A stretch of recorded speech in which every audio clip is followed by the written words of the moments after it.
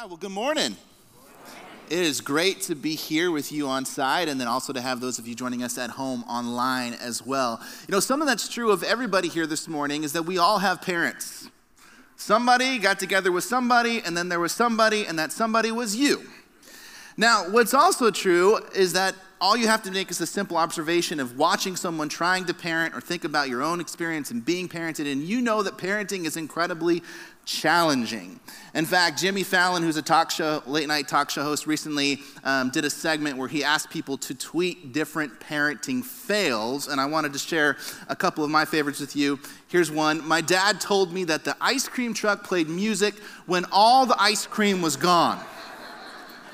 I mean, that's all the tips and wisdom you need, like just call it a day. Here's another.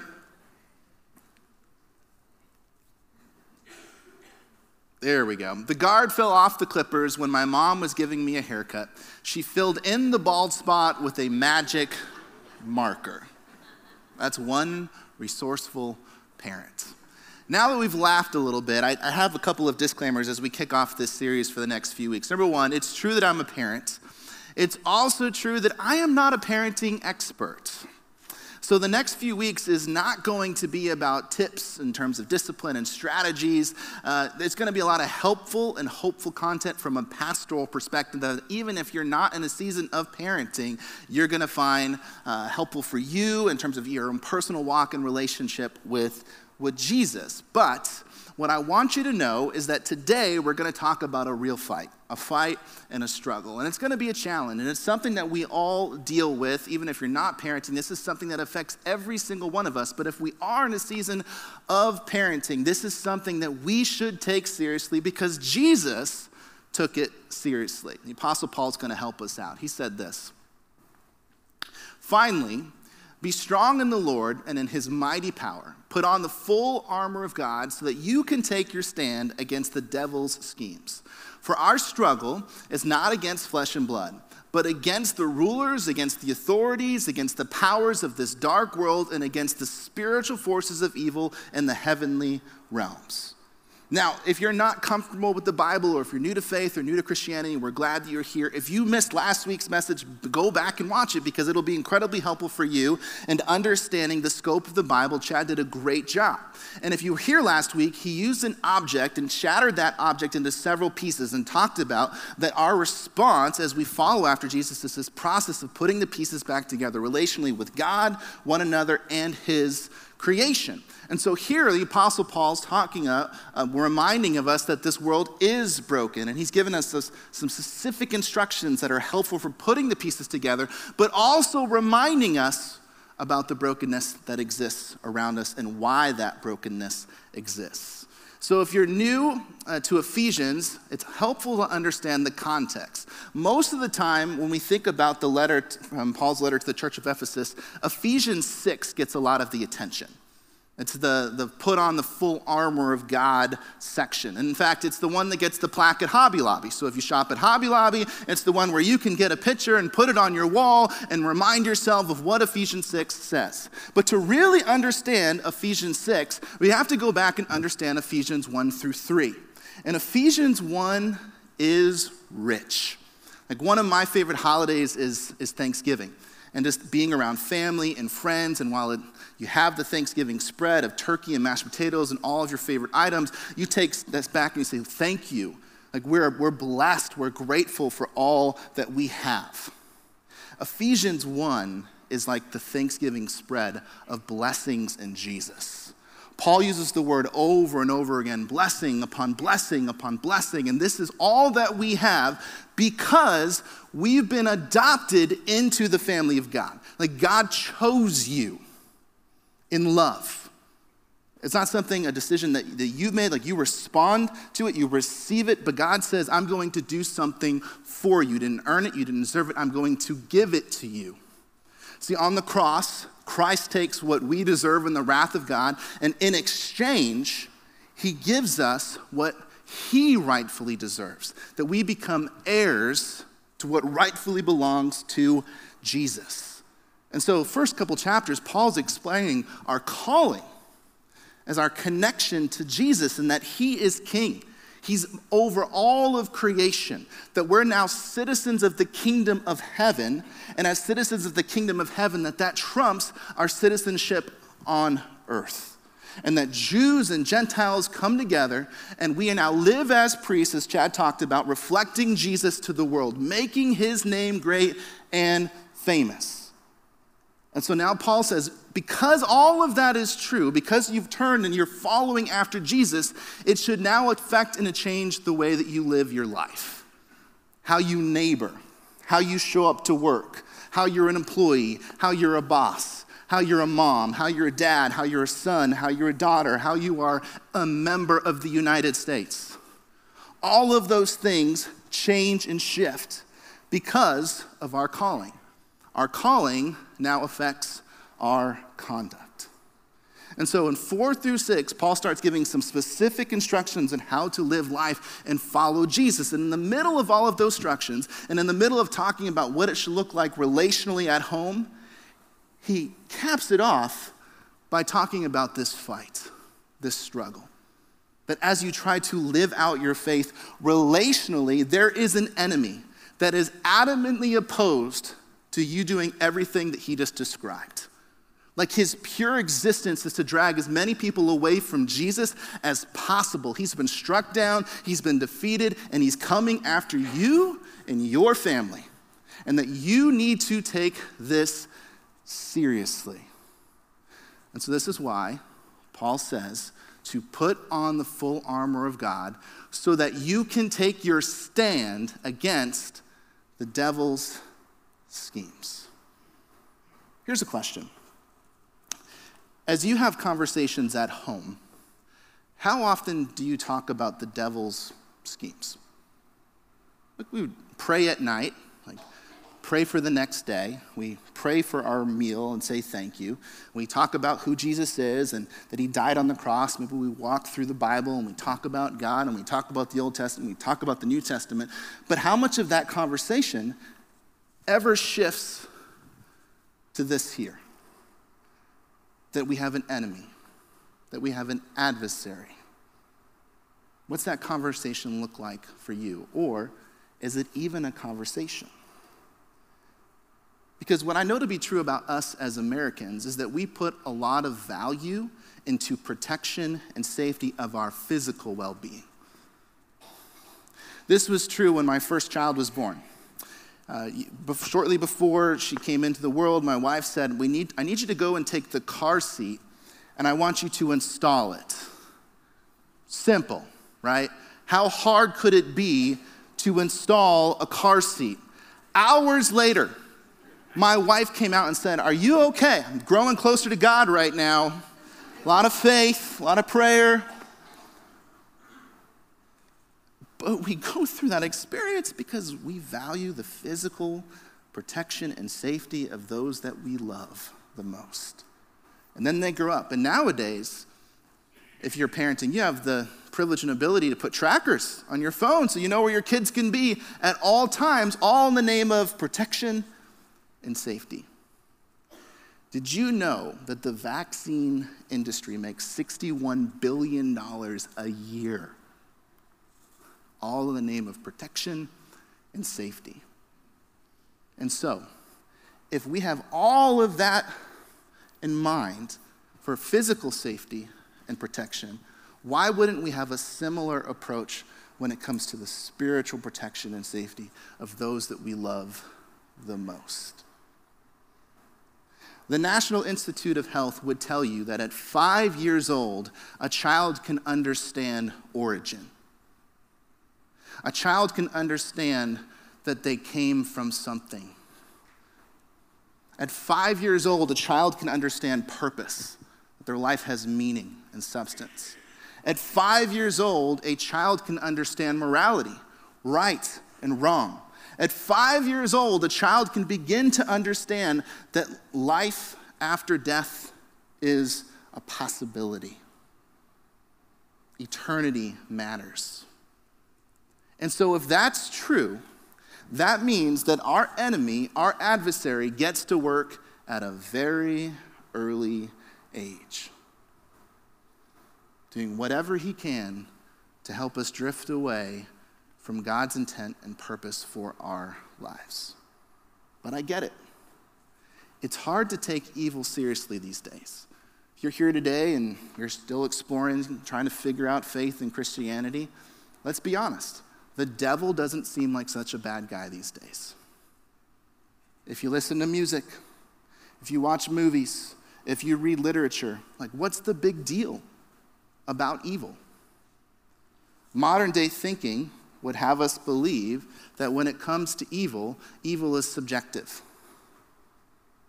Modern day thinking would have us believe that Satan is not a threat. There are those that prescribe to a worldview that there is no difference between good and evil, that we get to determine that it's subjective and it's relative. But if we play this movie forward, let's just say evil is what you make of it, or some people would say that evil is an illusion. Could you imagine sitting down with a cancer patient, hanging on to their life, and saying, the pain and suffering that you're experiencing is an illusion? You get to decide what you're experiencing in this moment. You get to define it. It's a matter of changing your perspective. Like that worldview falls short. And if evil is subjective and Satan is not a threat, then God is not any more powerful than Satan. And what hope do we have? And so the way that this manifests itself into reality, if you go to a very popular book, maybe you've read it before, Harry Potter and the Sorcerer's Stone, here's an example. I met him when I traveled around the world, a foolish young man I was then, full of ridiculous ideas about good and evil. My master showed me how wrong I was. There is no good and evil. There is only power, and those too weak to understand it. Since then I serve him faithfully, although I have let him down many times. 500 million copies worldwide. Evil does exist. Evil is the absence of good. You can have good without evil, but you cannot have evil without good. You see, since Genesis 3, Satan's tactics have not changed. It has always been deception. It will always be deception. That's what the devil's up to, deceiving as many people as possible. Now, you probably know this to be true because you're all intelligent people, but the best lie is the one with the most truth in it. And so when we're young, and some of you are still in middle school or high school, we tend to believe things that when we become adults, we think, I can't believe I really believed that at some point. Like, it seems ridiculous or goofy or silly. But we believed it because there was just a little bit of truth in it, or at least we thought. Like, for example, someone once said that they believed this growing up, that Santa Claus got his intel from Jesus. Because how else would he know when you're sleeping? How else would he know when you are awake? By the way, the lyrics of that song, just a little bit creepy. One more. Babies come from drinking lots of milk and taking your vitamins. Now, there's some truth to this, just a little bit of truth to it. And maybe you believed ridiculous things growing up. But if we go back to the beginning, if we go back to the origin, what Satan did was take something that was true, twist it and distort it just enough so that the first humans believed that they could become like God. And the method and strategy has not changed for many, many years. So what's our response? If Satan's tactic is deception, our response is discernment.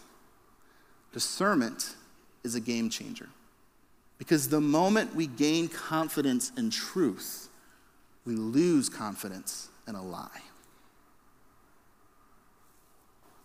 Do you know how Ephesus responded to the call to put on the full armor of God? Do you know how Ephesus responded to this battle that was real, that's unseen, that's all around us all the time?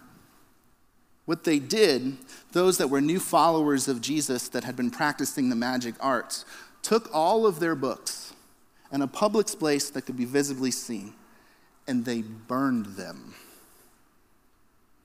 And scholars would tell you that the value of the books that were burned in American currency today would be to the tune of $4 to $5 million. Could you imagine if after church today we just went into the parking lot, $4 or $5 million in there, threw some gasoline in it, and just lit it on fire?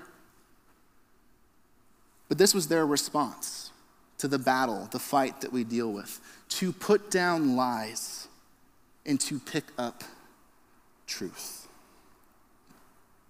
When you send a child or a student out the door, and some of you are students here today, you know the conversation. It's the long list of things that they run through to make sure that you're set up for success for the day. Do you have your homework? Do you have your lunch? Do you have the project? Do you have the assignment? If you have a junior high student, did you put deodorant on? Did you take a shower? Like, I'm sending you out well. That's the list. Every parent has that list as they send their child out. Here's Paul's list. As he thinks about sending out followers of Jesus to help other people follow Jesus, knowing that there's a fight, knowing that there's a struggle, knowing that there's a battle, here's Paul's list. He says to put on the full armor of God. And he explains it this way.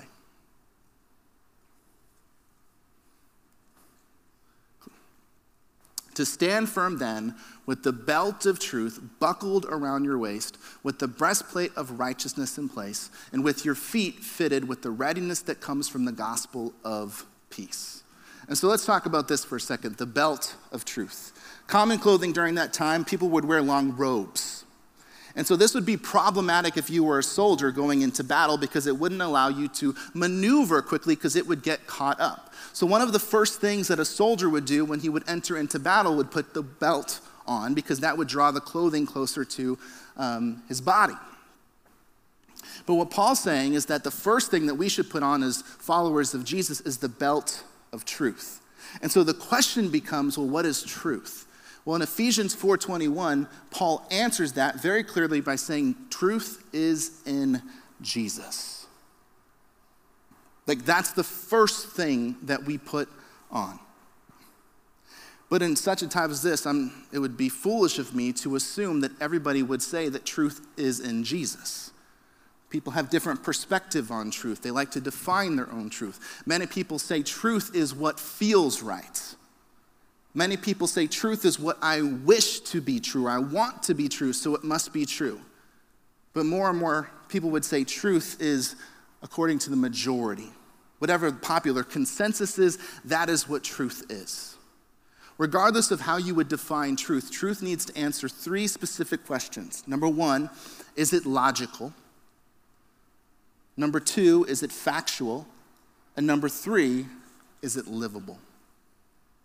And when you think about the life of Jesus, when you think about the truth of the scriptures, Jesus addresses every single one of them. The truth that Jesus taught was logical. The truth that Jesus taught was factual. The truth that Jesus taught is livable.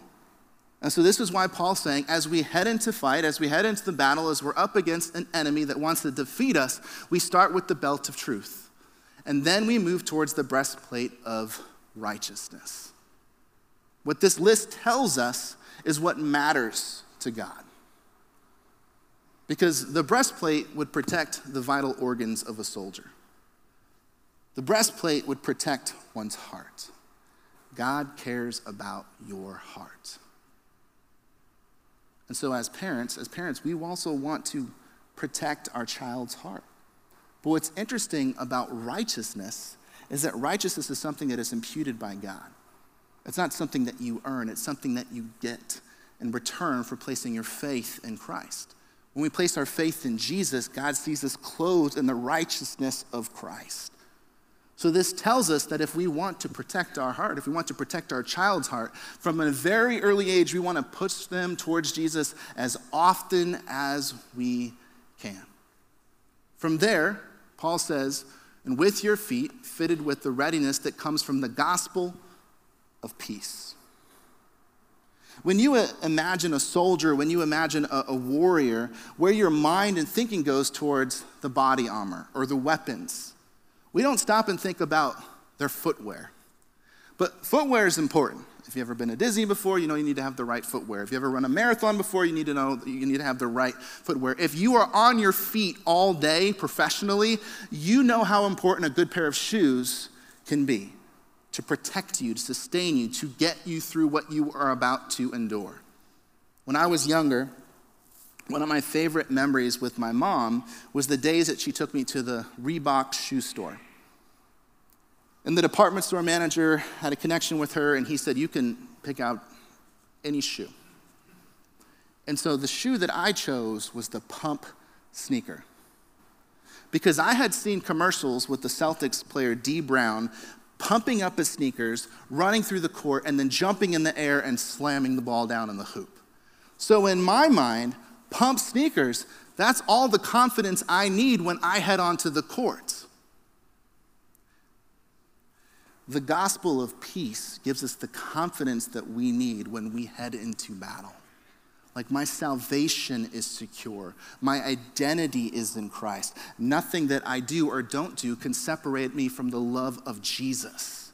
That as the battle comes and as things get difficult and as I go through hard situations and as the temptations are there, like, I'm with him. I have that peace as I go toe-to-toe with the enemy. Paul says, in addition to all this, take up the shield of faith. That as those doubts come your way, it's the shield of faith that we are to take up. So this morning we talked about sin. So when the enemy starts to say to you that you are your sin, you are all of the failures. Some of you, your children have long since grown up. And you play back the movie of all of the things that you wish you could have done differently, all the conversations you wish you would have had. And the lie that maybe you say is, I am a failure. Like, that's who I am. That's my identity in Jesus. In the younger years, like, you need to perform, and because you're not performing, this is who you are. You are a failure. You don't measure up. That disgusting sin that's a part of your life, that's you. And when that conversation is going in your head over and over again, it's the shield of faith that protects us. No. That's not what the Word of God says is true about me. That's not who I am because of Jesus. Paul says, with which you can extinguish all the flaming arrows of the evil one. Take the helmet of salvation and the sword of the Spirit, which is the Word of God. See, a helmet does what? It protects your mind. It doesn't just, protect the beautiful selfie shot face that you need for social media and the different angles. No, the helmet protects your mind because how we think impacts how we act. More and more conversations around anxiety. More and more conversations around depression. More and more young people taking their lives at a very young age. Those thoughts build up over time. Lies believed. Wrestling through what is true, what is not. Is this who I am? Does my life have purpose? That wouldn't even matter if I lived another day. It's the helmet of salvation that reminds us of eternity and the hope that we have in him. And it's the sword of the Spirit which helps us discern through the Word of God truth from lies. The greatest argument for why we should take evil and Satan and the fight that we're up against seriously is because Jesus did. He called him a murderer, the father of lies. But it's also true that each time Satan went up against, he is defeated. And if we go to the Gospel of Matthew chapter 4, after Jesus is baptized and he's led into the wilderness and he faces three unique temptations, each time Jesus' response is what? It is written, it is written, it is written. Satan's tactic, deception. Jesus' response, discernment. This is truth. This is your lie. This is truth. This is your lie. So Paul's message, Jesus' response, is this. Stop trying harder. Start training better. When you think about putting on the full armor of God, that's not something you want to do in the middle of the fight because it's too late. When you're in the battle, it's like, oh, geez, I should have, all right, let me go back. No, you're done. You've been taken out. But also, part of the process of training is knowing what the armor does and what the artillery does and how it's going to help you in battle. So the response to this fight that we're up against is not effort, but really wisdom and training well. Knowing Satan's tactic being deception, knowing that our response now is discernment. So the question then becomes, well, how do we grow in discernment? Well, there's three important things. Number one, awareness. Number two, understanding. And number three, action. Let's talk about the first two, awareness. Awareness is important to understand on a personal level, what am I thinking? What am I feeling? When my head hits the pillow at the end of the day, where do my thoughts drift? Where do I have confidence? Where do I have a lack of confidence? Where do I have doubt? Where do I have fear? Where do I have worry? Where do I have anxiety? Where do I see a pattern in my life of making the same unhelpful decisions over and over and over again? Where do I lack wisdom? What do I know? What don't I know? All of these are questions that lead to greater awareness. And for those of us that are in a season of parenting, these are the type of questions that we want to be wrestling with when it comes to our children. What are they thinking about? What are they watching? What are they dreaming? One of the greatest pieces of advice that I ever got from someone that parented well was never stop being a student of your child. Parenting never stops. We're going to talk about that in week 5. Whatever is important or passionate for your kid or your student or your adult child, learn, lean in, ask questions. That's how we get awareness. But once we identify the gap where there's a lack thereof understanding, that's where we have to ask more questions. How do I get the understanding that I need? This is why spending time in the Word of God is important. This is why it's important to fast. This is why it's important to have solitude. It's important to meditate. It's important to pray. It's important to seek out counsel. It's important to take classes, to sit under someone else's teaching and say, teach me, help me, guide me, equip me. I need help with this. At this church, one of the tools that we have is something called Right Now Media, and it's completely free. All you have to do is sign up through our website. It is the Netflix of helpful and hopeful content for all of the things that we go through on a regular basis. So if I were just to go on and run a search for parenting, you would find studies about behavior and discipline, Bible studies for moms, Bible studies for dads, studies to help talk and have conversations with your kid or student about Jesus, studies to help you have important conversations around sex, pornography, gender, dating, Bible studies on family finance. Even for those of you that are in the season of life when it comes to grandparenting or blended families or co-parenting, studies on adoption and orphan care, it is robust. And it's completely free. It's a resource. Here's what you do, easternhills.org, upper right-hand corner, click on resources, Right Now Media.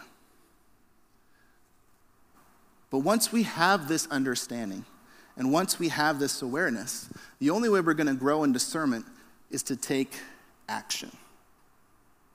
Like once we have the awareness, once we have the understanding, we say, this is a lie, this is truth. This is what I need to stop, this is what I need to start. This is what my first step needs to be. So my question for those of you that are in a season of parenting is, when do these conversations take place? When do you become intentional around this battle, this fight, this struggle that we all deal with? For me, at my household, it's dinner time. Like, we protect dinner. We use the catechism. We ask questions about what they're learning from their friends. content that they watch, observations that they make in their world. Who gets to decide what is right? Who gets to decide what is wrong? Like, that's the time that we have that conversation. How about you?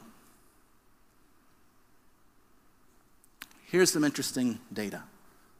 In the United States, elementary students spend on average 943 hours in school. High school students spend on average 1,080 hours in school. This does not include time spent homework. This does not include time spent extracurricular activities. Let's be honest. Most American families have something going on every single night of the week. And when it comes to church, the average American family spends about 30 hours a year at church. So if the influence is not at home or at church, it becomes incredibly intentional when you have those moments to discuss this process of discernment. You have a limited window with your child. You have a limited window with your student before they leave to engage in this conversation of where are they thinking, what hopes, fears, insecurities do they have? What do I need to understand as a parent to come alongside my child? And when will I do this? When will I schedule the time? When will I make this a priority? All cards on the table. As a parent, this is not easy. My oldest daughter is about to turn 10 next month. And I was thinking about that I might have 8, maybe 10 more years with her. And if I'm honest, I feel behind. Like when I dream, like, hey, it would be great that when she leaves our house, we would have had these conversations. That I would be the one that wrestled through the hard things that she's going through. When I think about that, there's a lot more to be done. But my hope today is that we don't leave here feeling like we're less than, because that would be the enemy. My hope and prayer today is that you don't leave away saying, like, I'm really not doing well as a parent. Like, I'm a failure. I'm falling short. I'm not doing these things. My hope and prayer today is that we all would leave knowing what could happen through the power of Jesus. My hope and prayer today is to say, God's not done yet. That you still have an opportunity with even if they're adults, you can still have conversations with them about Jesus and the battle that they're facing. Do we believe that God can do far more than we could ever dream, hope, or imagine? Yes, we do, because he resurrected his son from the grave. And that power now dwells within us. He's given us everything we need. We're fully equipped. It's not going to be easy. It's going to take prayer, which is why I think after Paul said to put on the armor, and he walked through all of these things, his list, if you will, he concluded by saying, and pray. And pray. Pray in the Spirit on all occasions, with all kinds of prayers and requests. With this in mind, be alert and always keep on praying for all the Lord's people. So this morning, as the band comes back up on stage, I want us to do something as a church. We don't do this often. In fact, I don't think we've done this before in the time that I've been here. But not only did Paul say that we should pray, he gave a very specific prayer in Ephesians 3. It's a powerful prayer that he prays as he's kneeling. So I'm going to ask pastors in the room, elders in the room, those on staff, leadership in the room. If you are a follower of Jesus here today in the room, and you are capable of kneeling, I'm going to ask you to come down in front. And we're going to kneel before God and ask him to do amazing things through our families, to equip us for what we need to come alongside the next generation and help them follow Jesus, to pray for protection from the enemy, that more and more people would experience this amazing love that can only be found in Jesus. And if you're not able to kneel, you can still pray with us. I'm going to put the prayer up on the screen, but I'm asking that we would do this together to say, Jesus is more powerful than anything the enemy can muster up. So let's do this now.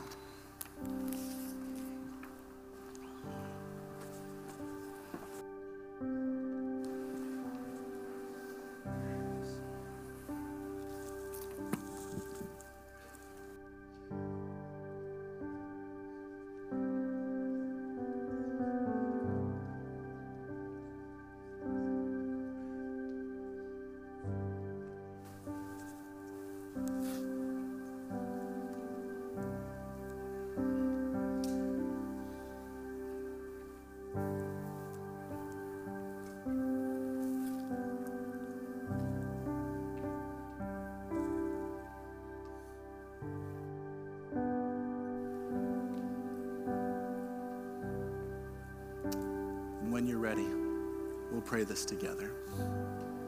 For this reason, we kneel before the Father, from whom every family in heaven and on earth derives its name.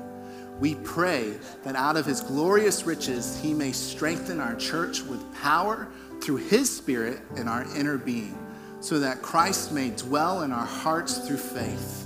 And we pray that being rooted and established in love, we may have power together with all the Lord's holy people to grasp how wide and long and high and deep is the love of Christ, and to know that this love that surpasses knowledge, that we may be filled to the measure of all fullness of God. Now to him who is able to do immeasurably more than all we ask or imagine, according to his power that is at work within us.